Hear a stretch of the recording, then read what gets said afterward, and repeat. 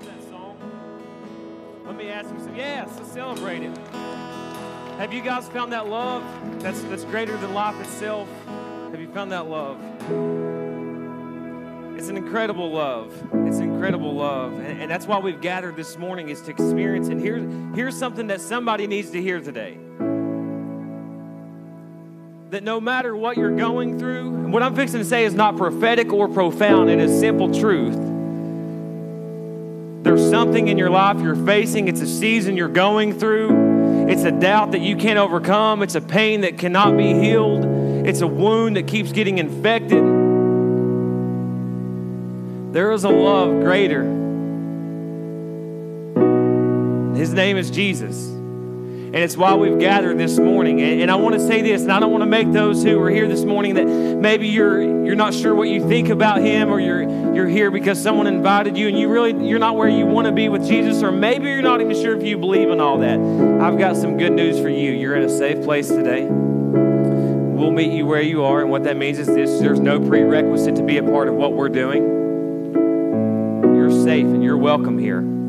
Regardless of how much theological training you have or how much church experience you have. And in fact, let me tell you something, I would rather you have less church experience, because we become jaded when we become religious. We're here to talk about a man named Jesus whose love is greater than life itself. And what that means is this: listen, God's blessed me with 2 little babies, and that's an incredible love. And my parents know what I'm talking about, right? It's a love that's greater than that we can't fathom. We've been in this series called Gifts for 4 weeks. Today's the 5th part. And we've been talking about how during the Christmas season, a lot of times what we do is we make these extravagant lists. We spend excessive amounts of money to give people gifts that they'll love. And it is about giving. But what we want to do this Christmas season here at City Lights, what we've been talking about, is instead of just giving gifts, let's focus on receiving the gifts that Jesus wants to give us. And this morning, I think God's got a powerful word for all of us in here, whether you are a believer in Jesus, whether you're not sure. It's going to be a good word for all of us. I've had the opportunity to preach from this particular passage before, but what I love about it, somebody tell me if you know what I'm talking about, there are times when you can go to God's word and something new is shown to you because it's alive. We're in John chapter 8 this morning. I want you to remain standing as we read these scriptures, and I want to set what's going on up in context. Jesus was teaching in the temple complex, as he often did, and often there was a crowd gathered around him. And you're going to see in this crowd, there's religious people, there's Pharisees, there's scribes. There's all kinds of people around him, because there's something profound about the Savior that everybody was welcome around him. And let me tell you something, as the pastor of this church, I will die on the hill making sure that every person that comes here feels welcome. That's important to me. It was an attribute that Jesus had, and it's an attribute that this young pastor desires to have. Jesus teaching in the temple complex, there's all kinds of people gathered around him, and these Pharisees and scribes, basically these religious leaders, they come to Jesus and they put him in this situation where they're trying to trap him because, they weren't for Jesus. This is where we pick up our story. We're in John chapter 8, verse 3. Remain standing as we read this. It says, "Then the scribes and the Pharisees brought a woman caught in adultery, making her stand in the center." Verse 4. "Teacher," hang on to that. "Teacher," they said to him, "this woman was caught," listen, "in the act of committing adultery." Twice in 2 verses, we see this woman was caught in the act. Now, I know we're all adults in here for the most part, and I don't want to have to get too graphic, but 2 times she's caught in the act, so you just let your mind run. You can imagine she was caught in the act. Her sin was obvious this morning, but for a holy God, our sin is very blatant. She was caught in the act of committing adultery, verse 5. "In the law, Moses commanded us to stone such women." So they're talking to Jesus, and they say, "So what do you say? What do you say?" Verse 6. They asked this to trap him in order that they might have evidence to accuse him. I'll explain that in a little bit. Don't get caught up in what you don't understand right now. Listen, Jesus stooped down and started writing on the ground with his finger. When when they persisted in questioning him, he stood up and said to them, "The one without sin among you should be the first to throw a stone at her." Then he stooped down again. Sounds like a Baptist service. He sat down, he stood up. He sat down, he stood up. Then he stooped down again and he continued writing on the ground. Verse 9. When they heard this, they left one by one, starting with the older men. Only he was left. How many times do you know, how many times have you experienced, when all else forsakes you, there is but one who will remain standing. When everything from your life is tragically taken, through death, through cancer, through criticism, through sickness, through slander, there is one that remains standing in the center with you. There is one. Only he was left with the woman in the center. Verse 10. When Jesus stood up, he said to her, "Woman, where are they? Has no one condemned you?" "No one, Lord," she answered. "Neither do I condemn you," said Jesus. "Go, and from now on, do not sin anymore." Church, are you ready to hear a word from God this morning? You may be seated. Thank you, worship team. Thank you, worship team. So we've been in this series called Gifts, and this morning specifically, and we're in part 5, I want to talk to you about not guilty. Not guilty. Any criminals in here? No, I'm kidding. Don't raise your hand. It's okay if you are. It's okay if you are. Yeah, we'll meet you where you are. We said this, criminals are allowed here, just probably don't fill out an application to volunteer in City Kids, okay? I'm just kidding, but seriously, kind of, So we're in part 5. We're talking about not guilty. And one of the greatest gifts that God gives us that we want to receive this Christmas is the gift of forgiveness. The gift of forgiveness. And forgiveness is a strange thing because it's the greatest thing we need from Jesus, yet it's the least thing that we offer to humanity. When you study the scripture from Genesis to Revelation, there's 2 types of forgiveness that we read about. And there's God forgiving people and then people forgiving people. And I've not always been the best at forgiveness, honestly. In fact, there have been times where I'm terrible at it. And I've shared this with some of you all a while back ago, but as an 18-year-old kid, basically, I signed up for the United States Army. I went to basic, and then after basic, I went to what you call AIT. Everybody does it. It's called Advanced Individual Training. It's for your job. And there in AIT, one morning, we did PT, which is physical training, push-ups, running, sit-ups, all that good stuff. And the Army provided us with these great, comfortable, cushy mats that were like really hard foam, about that thick. And that was a joke. And that's what we would lay on the ground to do push-ups and sit-ups, and every soldier was assigned one of them, and you had to have your PT mat. Well, one morning I remember waking up, laying on my bunk. I slept on the bottom bunk, and my head was this way. And I can remember opening my eyes, and I remember this guy I remember him, not in the moment. This is afterwards. That don't make sense. But I look up, and this guy was looking down at me. And at the time, I was thinking, that's just weird. I was tired. I had like 10 minutes before we had to get up and do that. And so I just closed my eyes. And well, our guys turn the lights on, we get up, we start getting dressed for PT, and I always kept my mat under my bed or my bunk. And so I got up, got dressed, got all my gear on, looked under my bunk, and my PT mat was gone. And listen, you talk about instant fear, wanting to have to go to your drill sergeant and be like, "Hey, I've lost my PT mat, drill sergeant." It just would not work over too well. And so I began panicking, looking around. It's one of those things where you know where you put something, but your mind plays tricks on you, and so you start looking in really random places, just like out of desperation. Well, so a long story short, I did have to wind up going to my drill sergeant and be like, "Hey, I'm not sure what's happened." So I got one that morning. Well, later on that afternoon, I started being able to recount what had happened that morning. And what I realized was that this dude had come into my room, and when I looked up, he was looking to see if I was awake because somebody had stolen his PT mat. And for whatever reason, he had just randomly selected me to steal mine. Well, the Christian thing to do would be, once I realized that, to just forgive him and let dead dogs lie. However, I wasn't feeling like being too Christian then, as an 18-year-old young man. And so I can remember, instead of just extending this forgiveness to him, I got some of my buddies together, and we rallied, and we got a plan. And one day during chow, we finished early, and we went back to his room, and we just devastated his locker. We drenched his mattress and sheets, and soaked him in water. And anybody that's ever been in the military or have someone that's in the military, you must understand that there is a high level of expectation to keep things clean and in order. In fact, I can remember our lockers that we used to hang our clothes in. Everything had to be in a certain order. Every button had to be buttoned. Socks had to be rolled up a certain way. They could only be, by your underwear. It's just very, very tedious, and it would take a long time.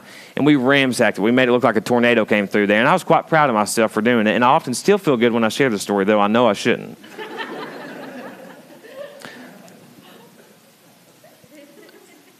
I did get my PT back, by the way, and it never happened again. So, moral of the story is, don't turn the other cheek. Y'all have a good day, okay? No, I'm just totally kidding, honestly. Totally kidding. You should, if you can. So I've not always been good at it. A lot of times when it comes to humanity, we want to offer revenge. For when we feel like we've been wronged, it's hard for us to extend that forgiveness. And let me tell you why that is. It's really simple. This isn't some incredible answer that's going to bring revelation to you. Maybe for some of you, because simplicity is often profound. But if we would understand how much the Father forgives us, it would be a lot easier to extend that forgiveness to someone else. And herein lies this problem. A lot of times we don't understand the forgiveness we need because we don't think that we need it. Maybe because you're not a drug addict. You don't feel that you're that bad of a person. Maybe because you've been married your whole life to one person. You don't see the need to, hey, I've been good. I've been with my partner. I've always kept a job. I've provided. And what we must understand is this, church, is that every person in here, regardless of your past, regardless of your education, regardless of how much money you have in the bank, every single person in here is in need of God's forgiveness because compared to him, we are nothing. Basically, we offer him filthy rags on your best day. And if we would stop comparing ourselves to humanity and look upwards towards divinity, then we would realize it's a lot easier to acknowledge the log in my own eye instead of being an expert and pointing out the speck in someone else's. Right? Specifically, forgiveness is an attribute of God, and if we are Christ followers, then we too should display that. Listen, this is a man named Lewis B. Smead said this. He said, "You will know that forgiveness has begun when you recall those who hurt you and feel the power to wish them well." And a couple other things you got to understand about forgiveness, and particularly what I like about this is when you recall it, because forgiveness does not necessarily mean that you always forget. You should, though, and let me tell you why. This is a whole other message, but I'll just touch on it for a minute. People say, I can forgive him, but I can't forget him. Well, I'm just so glad that God doesn't have that mentality. I'm going to forgive Peyton, but I'm not going to forget about it. Because listen, if you don't forget about it, then you've not really forgiven. Because what happens is 6 months later, you bring it back up the next time you get hurt or pissed off.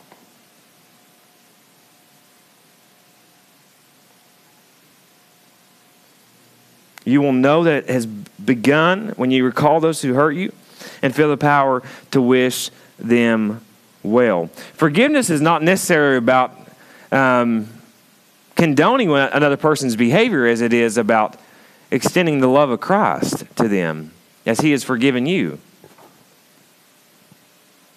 It's so easy for us to point out the wrongdoings of everybody else, but we have such a hard time admitting our own. I think what we're going to find today is I want us to go back into John chapter 8 a little bit and kind of dive a little bit deeper in that. I want us to focus on this, on understanding that there is a need for us to be forgiven. And if we can acknowledge that, once we receive that gift, it's a lot easier to extend it. Now, I'm not suggesting that when you walk up out here today that you're just going to, every person that's ever hurt you, that you're going to call and be like, hey, you know what? Man, you're good. I forgive you. I think Christ has the ability to do that. I think he has the power to do that. But what I want you to know this Christmas season, today, this Sunday in your life, is that you are forgiven.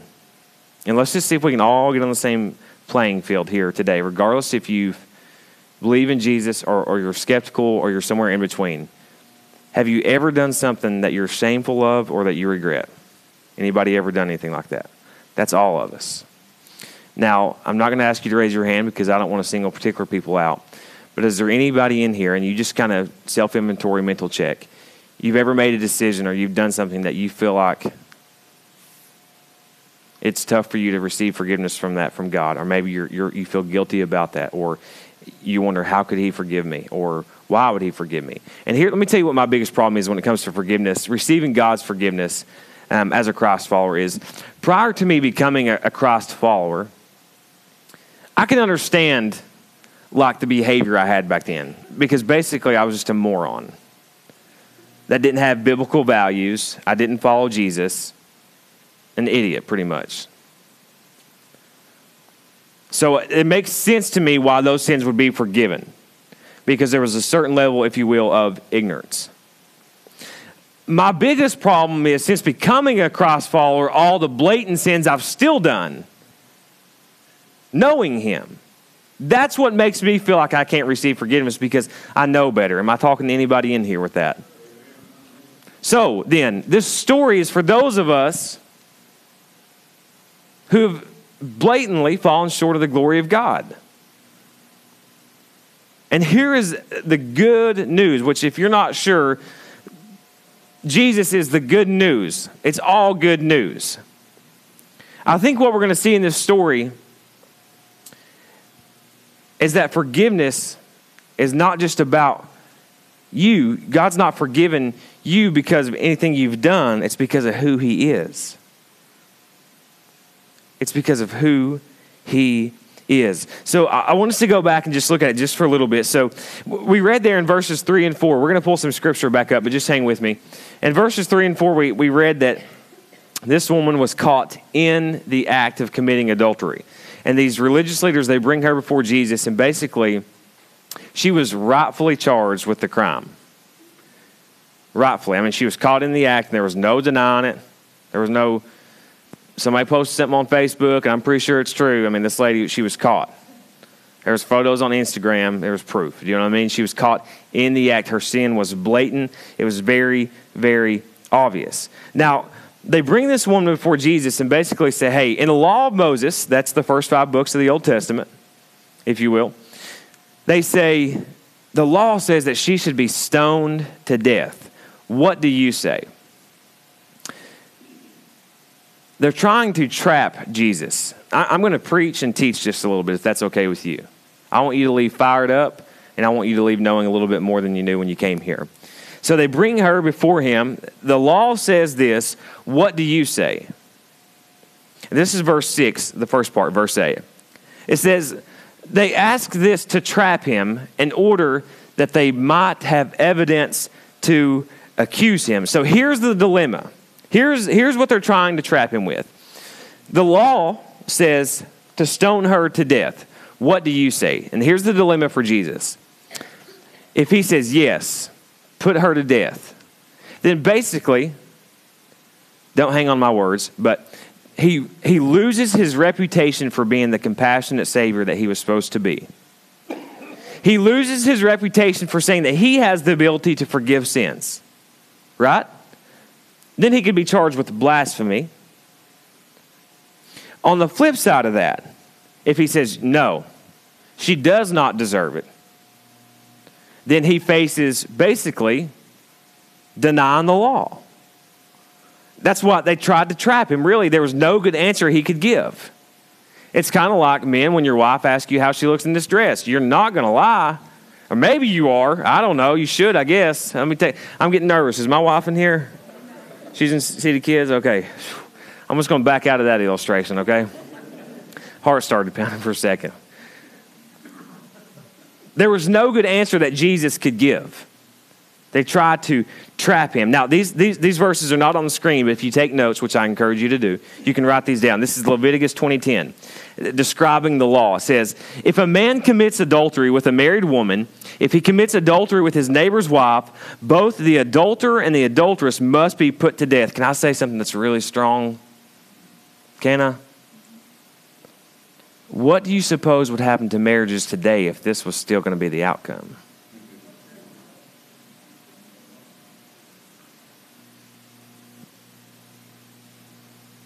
This is Deuteronomy 22:24. So not only were they to be put to death, it was shameful, public, and humiliating. Listen, you must take the two of them out to the gate of that city and stone them to death. That's Deuteronomy 22:24. So not only were they going to be stoned to death, that's what the law said, but it was to take them out in front of the city, in front of everybody, and do this publicly. So really what you see when they bring this woman is they're expecting a violent outcome at the hands of Jesus, because they're trying to trap him. Listen, if he denies it, then they can charge him. If he confirms it, she gets killed and he loses his reputation. There is no win-win there. But I love how Jesus responds. He's so smooth. This is the last part of verse 6. Pull that up. So they asked to trap him. Look, it says, Jesus stooped down and started writing on the ground with his finger. Now this is amazing, because here he's put in this really tough situation and Jesus doesn't even respond. Sometimes you need to quit giving attention to the naysayers in your life. Sometimes they're not even worthy of a response, right? I had this guy post something crazy on a post I posted on Facebook the other day. And honestly, I wanted to get on there and just blast. But I was afraid some of y'all would get on there and see it and then judge me. Sometimes the haters in your life, the people that are naysayers, you just don't even respond to them. Do you know what I'm talking about, Joe? You don't even give them the time of day. Right? I love it. They put Jesus in this very, very strong predicament, and he doesn't even respond. Something else, if you take notes or just for the sake of knowing, this is the only time in recorded Scripture that our Savior is mentioned writing anything. It's important to know because there are stronger details here than just the story going on. It's the only time in Scripture that Jesus is mentioned writing anything. It says that Jesus stooped down on the ground and began writing with his finger. Listen to verse 7. When they persisted in questioning him, he stood up and said to them, "The one without sin among you should be the first to throw a stone at her." I love it. Jesus basically says, "Who are you?" See, they thought there was one of two answers. He was either going to deny it or confirm it, and either way, he was screwed, basically. And so was she, for that matter. But I love how when we come to Jesus with basically, it has to be this way, there's the only way Jesus makes a new way. Has anybody ever experienced Jesus do something new in your life when it seems like there was only one or two ways? He's a Savior that can be trusted. He's a Savior that can be trusted. This is not on the screen either, but Jesus, he says, hey, basically, you've heard it. Don't throw stones if you live in a glass house. And by the way, we all live in glass houses in here. This is not on the screen, but you can write this down as well. This is Matthew 7:3. It says, Jesus says, "Why do you look at the speck in your brother's eye, but don't notice the log in your own?" That's what Jesus is telling these religious leaders. And see, this is where Jesus takes the law, and he doesn't, the law meaning the first books of the Bible that they lived by. Jesus did not abolish it. What I mean is he did not put it away. He fulfilled it and he brought a new way in. One of the greatest things that Christ followers miss today is there is freedom in Christ. There is freedom in him. Like we're no longer bound by the oppression of law. We talked about this last week. You know, does the Old Testament, is it still relevant for us today? Because we live under grace in the New Testament. We said that grace without the law is chaos. So absolutely, it gives us guidelines and boundaries. But there's freedom in Christ. There's freedom. And Jesus is telling them, hey, man, you have no right to be acting like this. You have no right to bring this woman. And I would say it like this. You have no right to be judging the other person's sins in your life. Though it might be disgusting and despiteful and tear you up, if you would look at yourself this way, vertically instead of horizontally, you may have a healthier perspective on what forgiveness is. And so listen, Jesus then, by giving this answer, hey, you can throw a stone if you live in a glass house, but you know what's going to happen. Then he flips this dilemma back on them. Let me teach you just for a moment. So they try to trap him by basically, if he denies it, confirms it, either way, it's not a good answer. But by him giving this answer, now he flips it back on them, and this is why. Because in Jewish law, anytime there was a capital punishment, a death penalty case,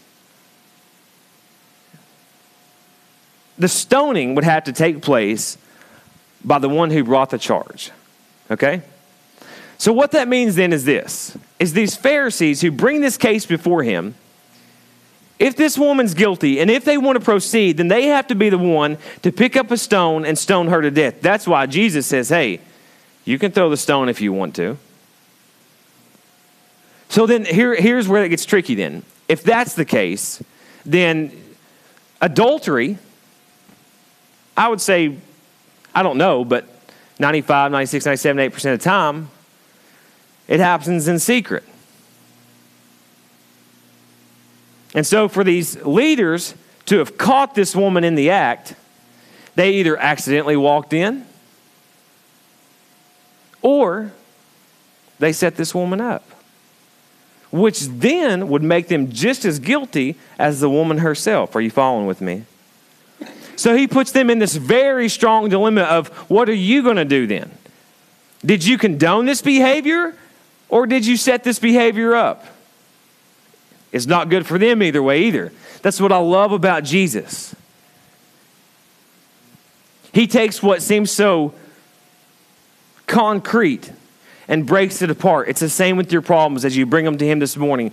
Some of you have a hard heart. You've been hurt or something's going on. You're facing financial problems, whatever it may be. And Jesus is able just to take something and put such a new perspective on it and really flip the script on everything that we're going through. So he puts them in this strange, strange dilemma. Now, here's what's interesting. I believe that Jesus, as he put them in tension, there's been a lot of theories of why Jesus began writing. And as I've studied and read different commentaries, there are a lot of really great theological pieces on why he did what he did. But I believe it's really as simple as, take us to verse 8. Look, it says, then he stooped down again. Now, this is just my belief. And look, it says, and continued writing. That means those guys had a lot of sin. He continued writing. If Jesus was writing out my sins, it'd be like the whole coastline of Panama City Beach, which happens to be where I've done most of my sinning, or a lot of my sinning.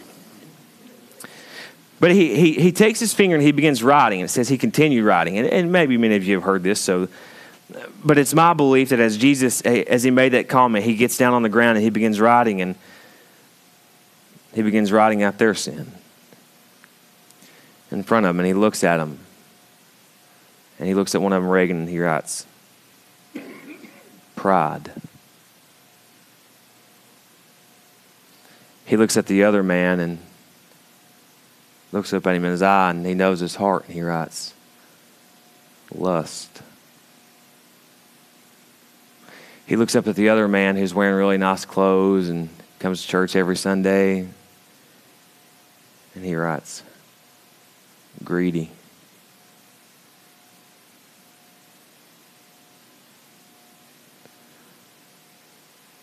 If Jesus was drawing in the sand this morning, what would your sin be?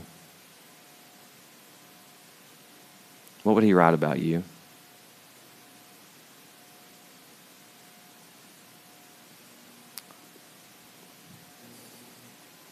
Verse 9. When they heard this, listen, when they heard this, they left one by one. Hang with me, church.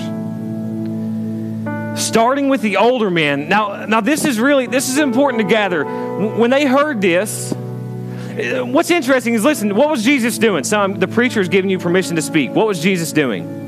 And the scripture said that they what? They heard it. They heard it. Jesus is writing in the sand, and it says they heard it. Because sometimes the sins of our life scream so loud. Though they're silent, they're deafening. That's good, and I just came up with it just now, the Spirit speaking to me.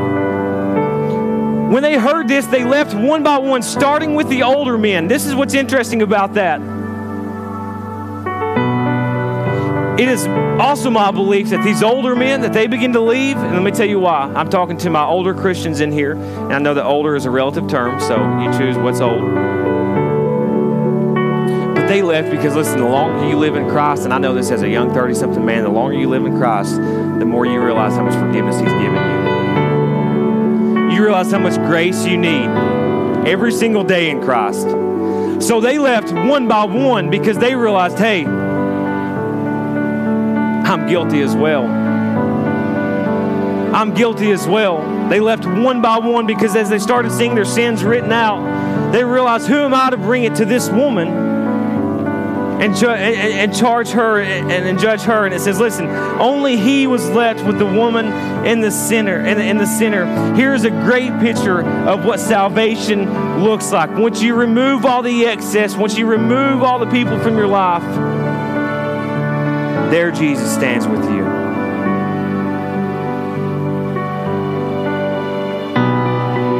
Only he was left with the woman and the sinner. Verse 10. When Jesus stood up, he said to her, "Woman, where are they? Has no one condemned you?" Verse 11. Listen, hear the intimacy in this adulterous woman's voice. No one, Lord. Listen what Jesus says. Neither do I condemn you. Listen, some of you, you're here this morning, and one of the greatest things you're missing out on is a relationship with Jesus because you're afraid of condemnation. What he told to the adulterous woman, he's telling you this morning, he does not condemn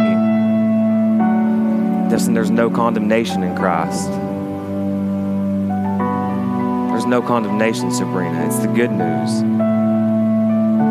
He's telling you this morning he doesn't condemn you either. And that Jesus said, hey, go and from now on, do not sin anymore. Now, what this means is not literally go out and live a life of perfection, but he means go out and change your behavior. Turn from what it was that was keeping you away from me. In this case, it was adultery for the woman. But for you, what's keeping you from Jesus this morning?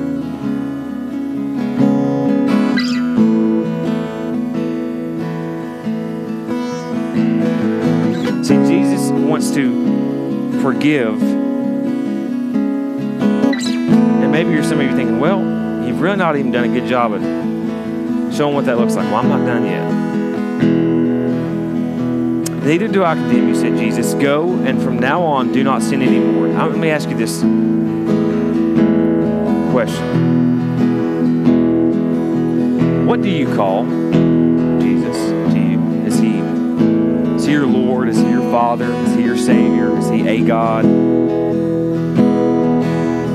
Let me show you something really cool. In verse 4, the Pharisees, they called him teacher. Teacher, they said to him. But in verse 11, this broken woman, what does she call him? What does she call him? What do you call Jesus this morning? See, what you call him will determine the level of how he comforts you. If he's just a teacher to you, then all you're ever going to do is try to put him in a tough situation. But if he is the Lord in your life, then you will experience the freeness of no condemnation and forgiveness. What do you call Jesus this morning?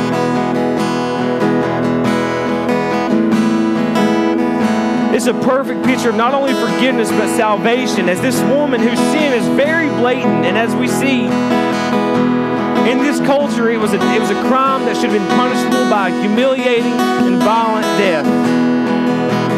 Yet the Savior stands in the center with her and says, hey, I do not condemn you. And that's because she exposed herself and made herself vulnerable. And I want you to pay attention to what Jesus didn't say. He did not deny her sin, right?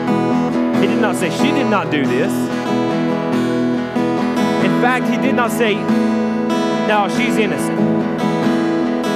Basically what Jesus did was he took all the evidence that was brought before him, and the gavel came down, and he said, she's not guilty, because my grace is sufficient for you. One day, everybody in here, our lives are basically on trial, and I don't mean to be a pessimist, but it's inevitable that we will face death, and we will all face judgment. And someday, we will stand before that throne, and it will be our court date, Sabrina, and every decision we made, every life choice that we've lived by will be gathered as evidence before the Father. And if you are in Christ, He will stand there with you at the center, and the gavel will come down, and He will say, not guilty. Well done, my good and faithful servant. Come on in. Come on in. Hey, go ahead and stand with me, because I'm almost out of time, but I want to share one last thing with you. Can I share one last thing with you before I go? Go ahead, band. Pick it up. You're sounding good. Jesus is more interested in forgiving you. He's more interested in forgiving you than exploiting you. Somebody needs to know that this morning. See, this adulterous woman stood before him, and how easy would it have been for him to say, listen, basically, you're a terrible woman. You should have stayed in your own home. Some of you this morning, you're coming before him and you feel like he just wants to exploit you, but he wants to forgive you. That is good news. One last thing to share with you, because I'm out of time and got to go, and the band's sounding good. One last thing. Listen to this right here. In verse 3, take us back to verse 3. Verse 3. It says, then the scribes and the Pharisees, they brought a woman caught in adultery, making her stand in the sinner. Listen, in her shame, they made her stand in the sinner. Verse 11. Are y'all with me? Say, preach it, brother. No one, Lord, she answered. Neither do I condemn you. He said, go from now on and do not sin anymore. Take us back to verse 10. When Jesus stood up, he said to her, woman, where are they? So listen, in this woman's shame, she is made to stand in the sinner. Now everyone is gone. These people that forced her to be in the sinner, they've left her. Take us back to verse 9. When they heard this, they left one by one, starting with the older men. Listen, only he was left with the woman and the sinner. As I go, the men in her shame made her stand in the sinner. Jesus, by his grace, chose to stand with her in the sinner. Jesus chooses to be with you this morning, and it is a love that's greater than life itself. We celebrate that.